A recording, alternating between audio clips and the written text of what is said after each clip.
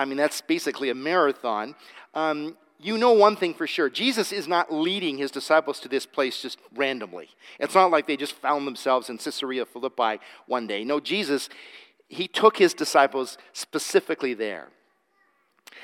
Secondly, you need to know that there's no Jewish settlements up there. It was outside of the borders of Israel at that time. And so this isn't like friendly ground, so to speak. This is, there's danger here in some respects. And the third thing you need to know about this place, it was a remarkably pagan place. A remarkably pagan place. You see, Caesarea Philippi, it's located at the foot of Mount Hermon. And there's a natural spring there, which still flows to this very day. But in Jesus' day, water came gushing out of that cave at a fairly high volume. And it came from deep within the earth, from the underground. It's actually one of the main headwaters of the Jordan River. Now, in a desert area, you need to know the gift of water, it's so significant. And it's so important in order to be able to survive. And so, not only was this place a very lush area, a place of great natural beauty, it was a very strategic place because this was the headwaters of what watered a lot of the grounds of Israel. And so people thought of it as a very special place. In fact, I think I have a picture of it. It's up already. This is called the Gates of Hades. The Gates of Hades in Caesarea Philippi. Now, as I said, it was a very pagan place, a place of worship. In earlier centuries, it's where the god Baal was worshipped because they thought he brought water up from the earth. He was a fertility god. But by the time of Jesus, Baal wasn't so much worshipped there anymore, but other gods actually began to be worshipped. And in particular, a god named Pan. Okay, and this is a picture of Pan. Next picture. Okay, this is a picture of Pan. And there was a worship place built there to this particular god. He's a very interesting god, kind of half goat and half god. Goat feet and goat legs with goat horns. Now, he's kind of a nasty character. Goats have never been considered creatures of high moral character, and Pan is associated with goats, all right?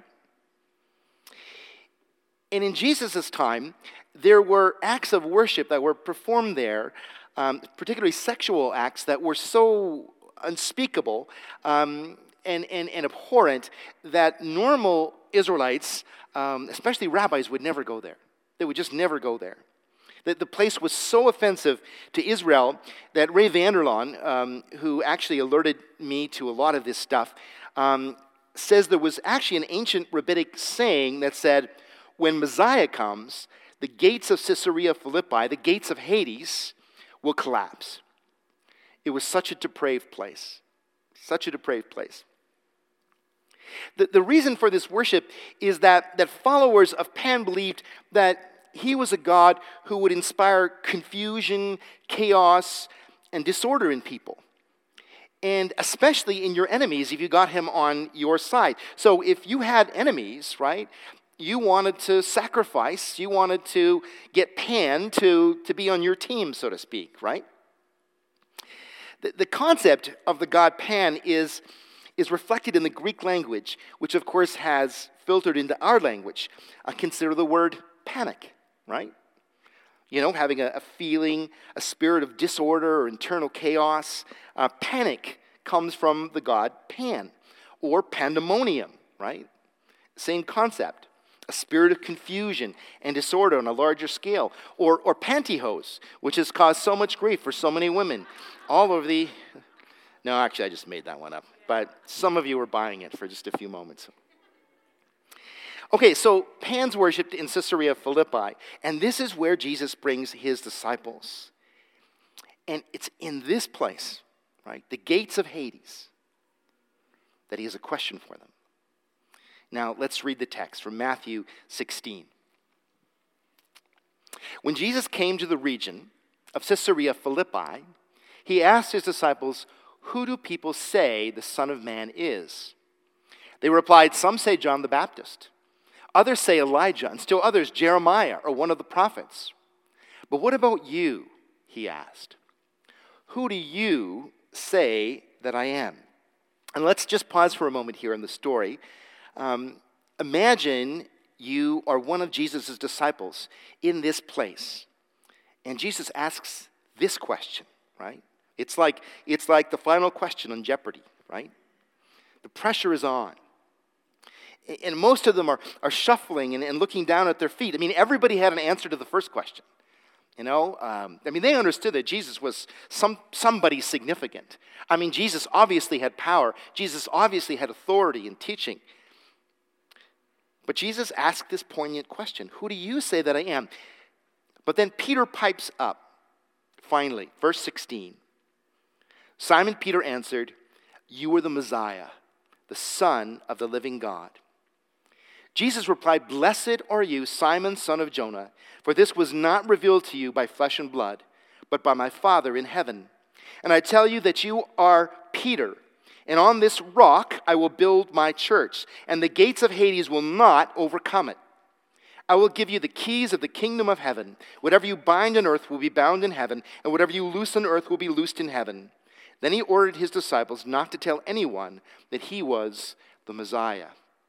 By the way, you need to know that this is the first time in the Gospels that Jesus uses the term church. He reveals to his disciples at this time that he is in the process of building a new community, a community radically different from the kingdoms of this world.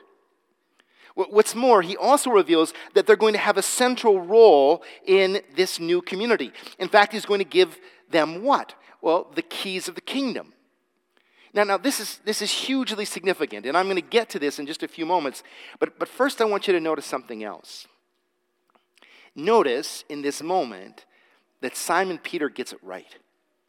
He gets it right. Jesus asks the tough question, and Peter responds with the right answer.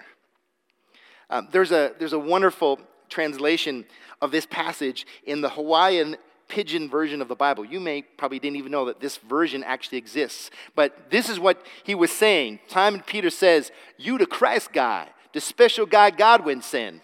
The God who alive for real kind. You his boy." All right? I like that. It's too good not to share. And Jesus calls him blessed as a result of his answer.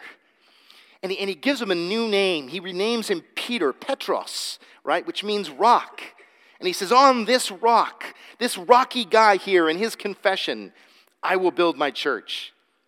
I mean, imagine how this must have made Peter feel, right? He goes, "Yeah, I got it right. I got an A in missiology," right? But then, interestingly, the whole conversation turns on a dime when Jesus starts to talk about the ways of the kingdom, how the kingdom is going to unfold, how the kingdom operates, and especially what it's going to cost him, Jesus, to bring the kingdom near. And he's talking about suffering. He's talking about the cross. And in the same sense, he's talking about eventually what it'll cost the disciples who follow Jesus to follow him on this same path. So listen now, Matthew 18, verse 21. From that time on, Jesus began to explain to his disciples that he must go to Jerusalem and suffer many things at the hands of the elders, the chief priests, and the teachers of the law, and that he must be killed and on the third day be raised to life. Now here's where Peter steps in again. I mean, he probably says to all the other disciples, "Listen, guys, after all, I just got an A on missiology, so I'm on this. I'll handle this." And so Peter took Jesus aside, verse 22, and he begins to rebuke Jesus, right? He says, "Never, Lord, never. This shall never happen to you." And then look what happens in verse 23. Jesus turned and said to Peter, "Get behind me, Satan. You are a stumbling block to me. You do not have in mind the concerns of God, but merely human concerns." Now tell me, how do you go from first to worst, right? in a matter of moments. How do you go from, on the one hand, Jesus calling you blessed and giving you a new name. You're now Rocky. What a great name, right? And Jesus is giving you the keys of the kingdom, right? Whatever you loose on earth will be loosed in heaven. How does something like this happen? So what I want you to notice is something really important. See, Jesus' main vehicle on earth to express the kingdom of God is going to be the church. But, listen carefully, Jesus' main problem on earth in expressing the kingdom of God is going to be the church. Are you with me? Why? Because the church is always going to be made up of people like Peter. People who have the right information about Jesus and the kingdom, but who, like in this moment, don't actually want to live in the kingdom. You see, in this moment, Peter doesn't understand the ways of the kingdom, that the power, grace, and truth of the kingdom only come through what? Through sacrificial love. He believes some of the essential truths about the kingdom, that Jesus is the centerpiece of it. He gets that. You demand Jesus, right? But he doesn't actually want to follow Jesus in how the kingdom gets incarnated in this world. And that is through renouncing power and embracing suffering love. Listen, friends, Jesus doesn't want people whose main goal and identity is that they give him the right religious answers. Those are the people who are going to kill him. He doesn't want answer givers. He wants life givers. And this is what Peter is going to have to learn. You know, there's such a poignant moment that Jesus has with Peter at the end of the Gospel of John. Peter has betrayed Jesus in a terrible way. Not once, but three times. But in this moment, Jesus is going to restore Peter. And he asks him another very simple question. Do you love me, Peter? Do you love me? You see, opposite to this question is this: do you love yourself? Do you trust me, Jesus is saying to Peter? Or do you trust yourself? Because you see, this has been Peter's problem up to this point. Now, Peter responds in a beautiful way. He responds 3 times, Lord, you know that I love you. You know that I love you. And it's only then that Jesus says, feed my lambs. And what he means by that is, now you're ready to do work in the kingdom. Now you're ready to build the church. Now you're ready to lead, Peter. Because here's the thing that you've got to understand. What qualifies you for leadership in my church is not your capacity to wield power. That's what goes on in the corridors of every other institution in this world. That's what goes on in government. That's what goes on in business, right? Jesus is saying, to lead the church, to lead this organization that's going to reflect my love for Peter, for people, Peter, you need to understand that it's not what you're going to do for me, but it's what I'm going to do if you submit your heart and life to me through you. Peter, the one thing that qualifies you for ministry is your love for me, and that you trust me as the King of the kingdom, that you submit to me and follow me. Now, all that brings me to the keys of the kingdom. So you might be asking this morning, okay, Pastor Bruce, just what are the keys of the kingdom? What is Jesus talking about here? Well, you need to know that this is a hotly contested theological conversation. And different folks have different answers. Some people believe that the keys of the kingdom are the sacraments, right? The Lord's Supper, baptism. Some people say it's the ability to establish doctrinal truths, right?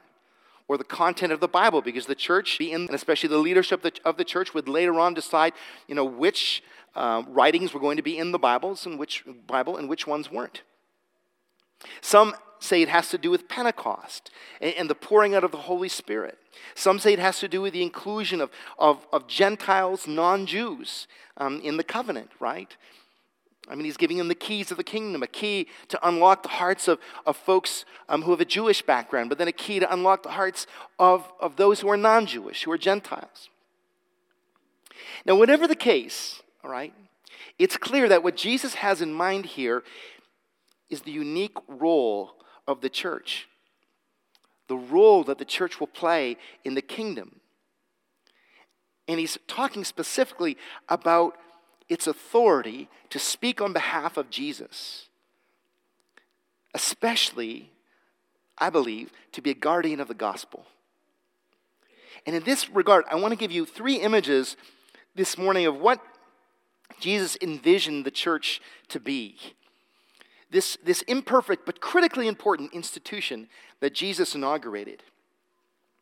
First of all, Jesus envisioned the church to be an embassy. Now, as most of you know, an embassy serves as an outpost in a foreign nation. The embassy itself is not considered territory of the nation it resides in, but territory of the nation the embassy represents, right? So just to help you understand this, if a fire broke out in the Canadian embassy in Brazil today, the Brazilian fire department would not be allowed to enter the embassy to put the fire out without the permission of the Canadian ambassador. Okay? When an embassy is attacked, right, and that has happened in the course of history, it's considered an attack on the nation represented by the embassy itself. Now, within an embassy is an ambassador. He resides in the foreign land and often depends upon its services for food, utilities, and so forth. But as much as he might like that land, his citizenship and his ultimate allegiance are to his home country. Jesus tells his disciples that he's going to build an embassy on earth, and it's going to be the church. Now remember, he's not saying this on home turf, right? He's not saying this in Jerusalem. He's not saying this beside the Sea of Galilee where he grew up, where it's relatively safe. No, he's saying this in Caesarea Philippi, and that's the very point, right? He's saying in a place that was so pagan that ordinary rabbis wouldn't even think about visiting it, let alone taking their disciples there. And in this place, he's saying, on this most pagan ground, this is where I'm going to build the church, and the gates of Hades shall not prevail against it. So Jesus is saying, I'm setting up an outpost in enemy territory for the purpose of reaching people that desperately need to know about my love, my grace, and my truth. And you know, a lot of people, they get this image wrong, right?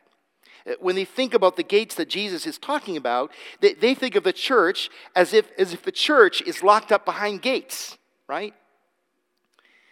And that our job is just to huddle together and build our own little goofy, little subculture with our own little organizations and institutions and activities, while the forces of darkness and secularism or whatever pound on the walls, right? But that's not the image that Jesus is using at all. The image he's using here is look around, he's saying. There are all these people. They're enslaved by ignorance, by fear, by confusion, by sin. I mean, why would anybody give in to all these ridiculous sexual practices and think that they're going to have an influence on the future or on the outcome of the battle? So many people are living these lives of darkness, right? All these people living with a sense of panic. And he is saying, I have no intention of standing idly by while this happens to the people that I love. I'm going after them. I'm taking down the gates of hell. I have the keys. I got them from my dad. Now, who wants to go with me? That's what Jesus is saying. You see how powerful that is? So what's Jesus' plan, right? to take down the gates of Hades. How's he going to do this?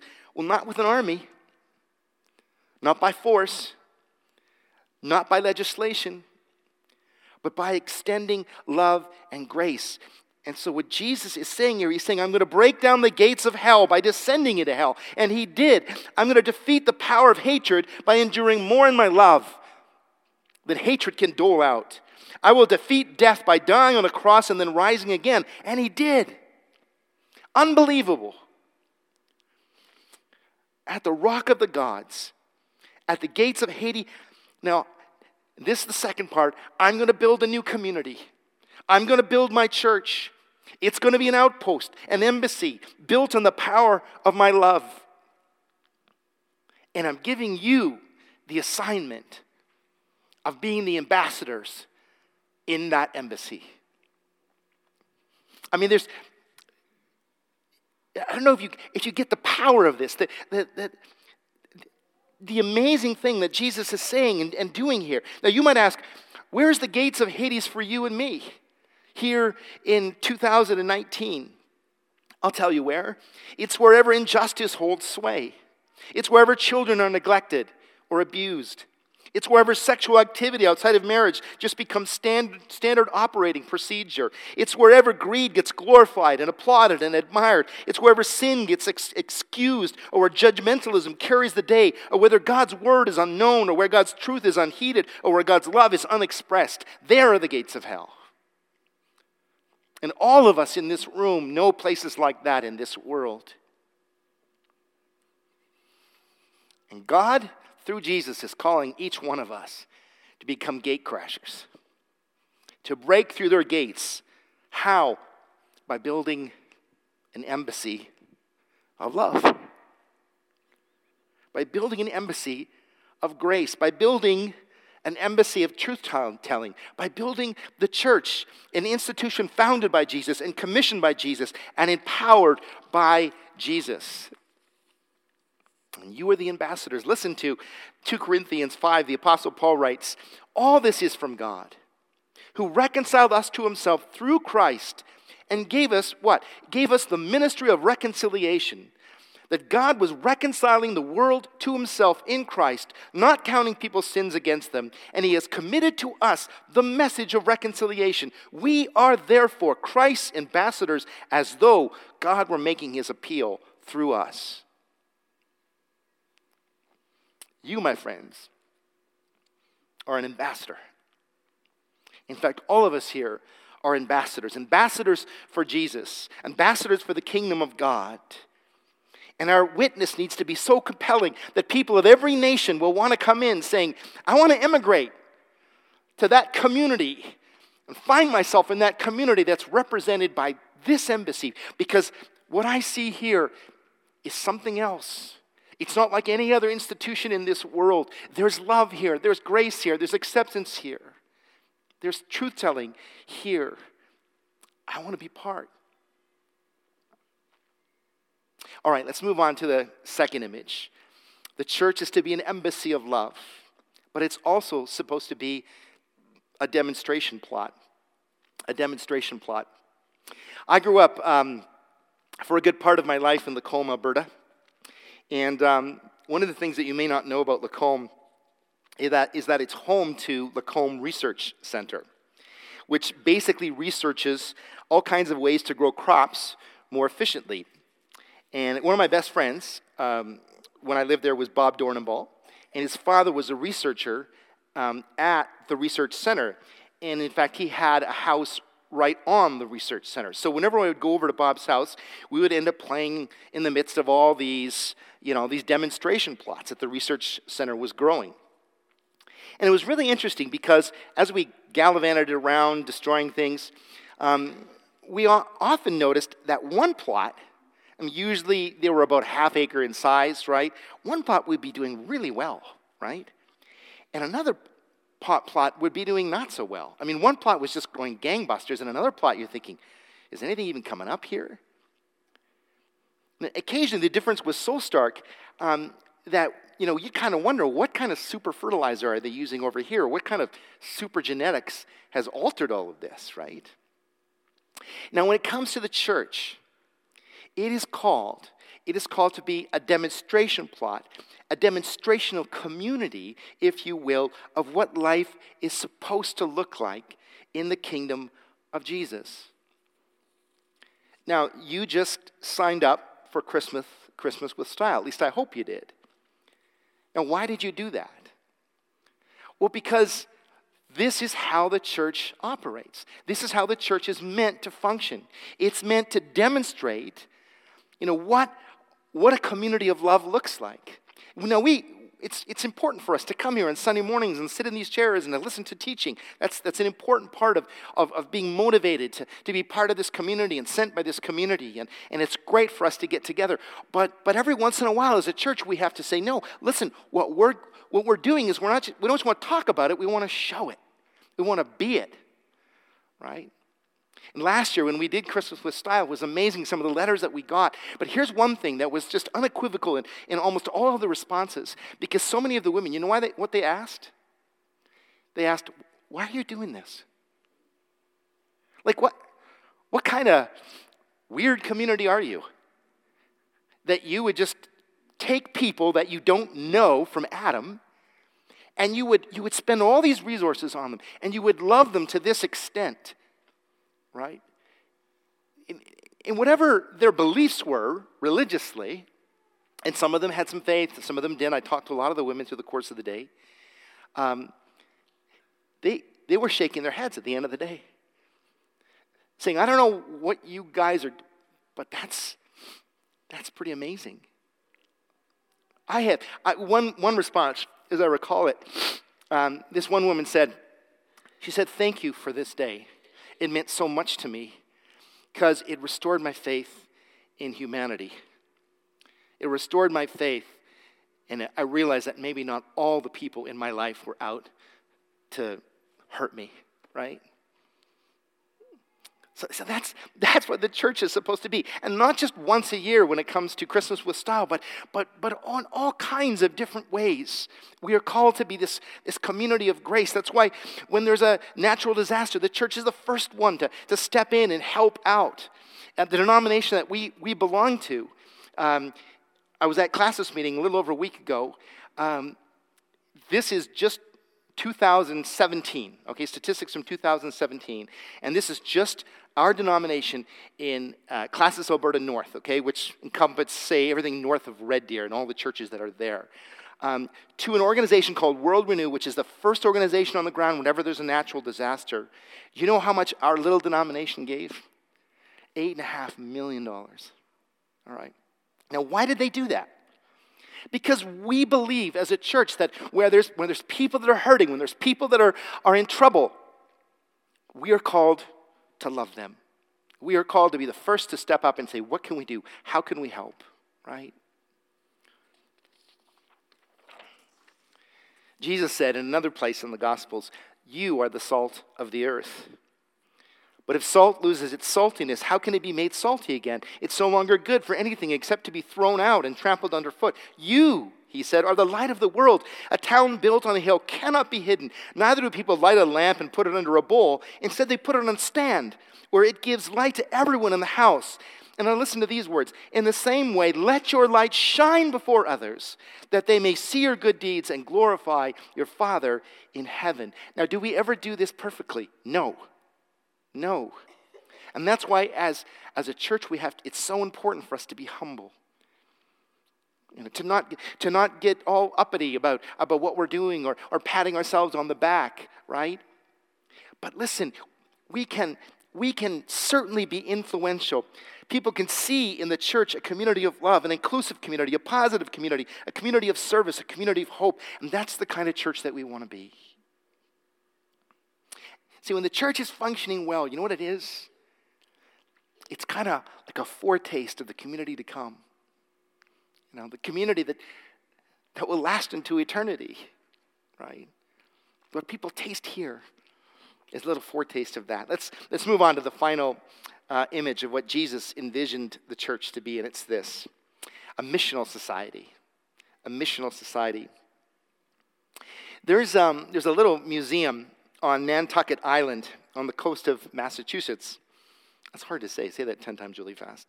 In the United States. And it's devoted to a volunteer organization that was formed centuries ago, almost 300 years ago. Now, in those days, travel by sea was extremely dangerous. And given the storms on the Atlantic and the real rocky coasts on the shoreline of Massachusetts, many, many lives were lost. And many real close to shore, within a mile or less of land. In fact, that's often where most shipwrecks take place. And a group of people who lived on that island couldn't stand to think about all these people going down so close to them, right? So they went into the life-saving business. They banded together to form what was originally called the Humane Society. Now, of course, we associate that name today with care for animals, right? But originally, it was about saving human beings, right? And what they did is they built little huts that dotted the shore. And if you go to that museum, you can still see one of them today. And they built these huts containing boats and containing rescue equipment. And they sometimes called them huts of refuge. Huts of refuge. And people were posted in those huts all the time. And their job was just to keep watching the sea. And any time a ship went down, the word would go out. And when it did, they would devote everything to rescue, right? They would risk themselves to save every life that they could. 24 hours a day, 7 days a week, somebody was watching. Everyone was willing. They did it for no money. They did not do it for recognition. They did it just because they prized human life. And to remind them how seriously they took this task and what was at stake, they adopted a motto. And I love this motto. It's this: you have to go out, but you don't have to come back. I mean, that's a catchy little recruiting slogan, isn't it? Right? You have to go out, but you don't have to come back. Now, you wouldn't think that a motto like that, right, or a recruiting campaign like that would entice a whole lot of people into joining, but it did. But it did. Now listen, when Jesus was here, he put a rescue effort in the hands of a small group of volunteers who would love the people of God, the people that God loves so much that they would adopt a similar motto. Go and make disciples of all nations. Go to the ends of the earth and teach them to observe everything that I've commanded you. You have to go out, but you don't have to come back. It's called the church. This organization, this society that is tasked with helping people find their way back to shore. You know, Sharon and I fostered for many years.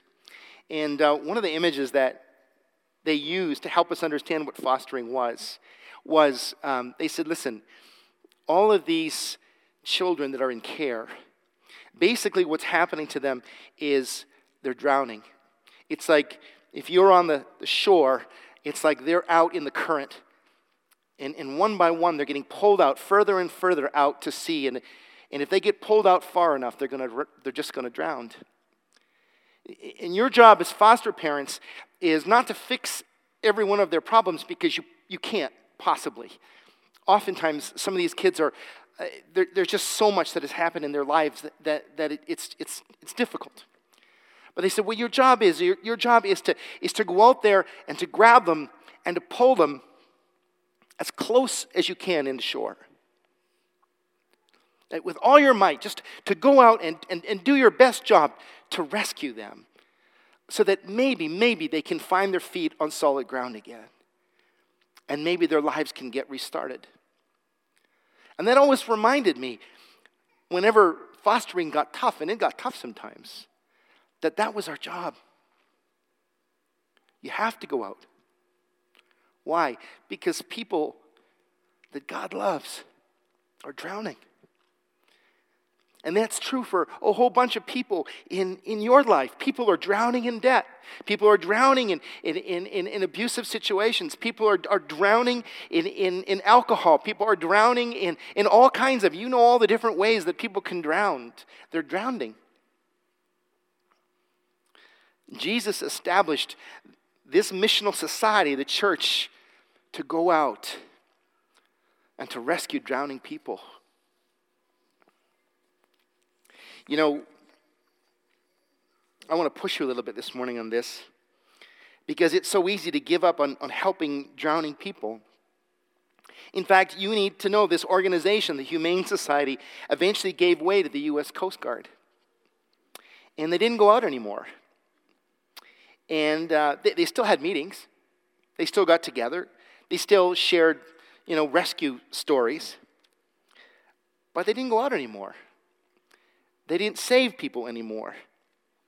They kind of lost their initial passion. And in that regard, I want to ask you, when's the last time you invited somebody to church? When's the last time that you really looked around in your life and you said, there's people out there in my life that are drowning, and do I care? Am I asking them? Am I inviting them? Maybe it's inviting them to the boys' ministry that's starting on Wednesday, right? Maybe there's some young boys that are living near you that are going through a very, very difficult time, but they don't know about this ministry that's getting started, not unless somebody invites them. Maybe a family that's going through a tough time, or a single mom who has some kids and they would really benefit from a program like this. So we see this happening on Wednesday. We say, well, that's great. I'm glad my church is doing something good for the community. Wonderful. It doesn't matter if nobody knows. You have to go out. That's what Jesus told his disciples in Matthew 28. You have to go out. Because there's a whole world out there that's drowning. And I'm sending you, imperfect you, to go out. And it's going to cost you. And it's going to be challenging. And you're going to find yourself sometimes at the gates of Hades. But listen, remember what I told you. Wherever that institution gets built, wherever you're brave enough to do that, there the gates of Hades will get broken down. There, amazing things will begin to happen. And as we become that kind of missional society, as we gain our passion, maybe gain it back a little bit, God can do something incredible. He really can. Walls can fall. Strongholds can get broken, right? I got a call from Ryan Peaty, who's leading our latest church plant in Fort Saskatchewan. It just opened a little bit more than a month ago. And he said, you know what? It was our highest attended service ever. God is doing incredible things. And as I got off the phone, I thought, I'm so glad for church planting because it brings so much energy. And I want to see some more of that energy in this place. I don't want to lose that energy for growing a community, a missional community that will love people. Jesus' vision was to use the church, ordinary people like you and me, to change the world. Will you go? Let's pray.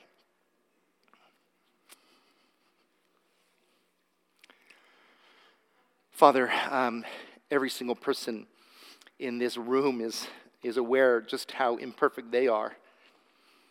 And so we're all aware that this church will never be a perfect church. But Lord, it's not about us being perfect. You taught Peter that so many years ago. It's not about what we can do for you. It's not about our strength. It's not about our acumen. It's not about our smarts. It's about our willingness to trust you and to love you and to be the conduit of your grace and love to this broken world. Lord, inspire us again this morning to be the institution that you imagined we would be. that you spoke about to the disciples when you said, on this rock, in this pagan place, in this broken world, I'm going to build a new community, a community of love and grace, and against it, the gates of Hades haven't got a chance. Father, we're grateful to be part of this church and re-inspire us and re-energize us to be people who go out and who care about other people, to try to help drowning people find a place on the shore again. Inspire us, fill us with your Spirit, and send us out. We pray in Jesus' name. And all God's people said, amen.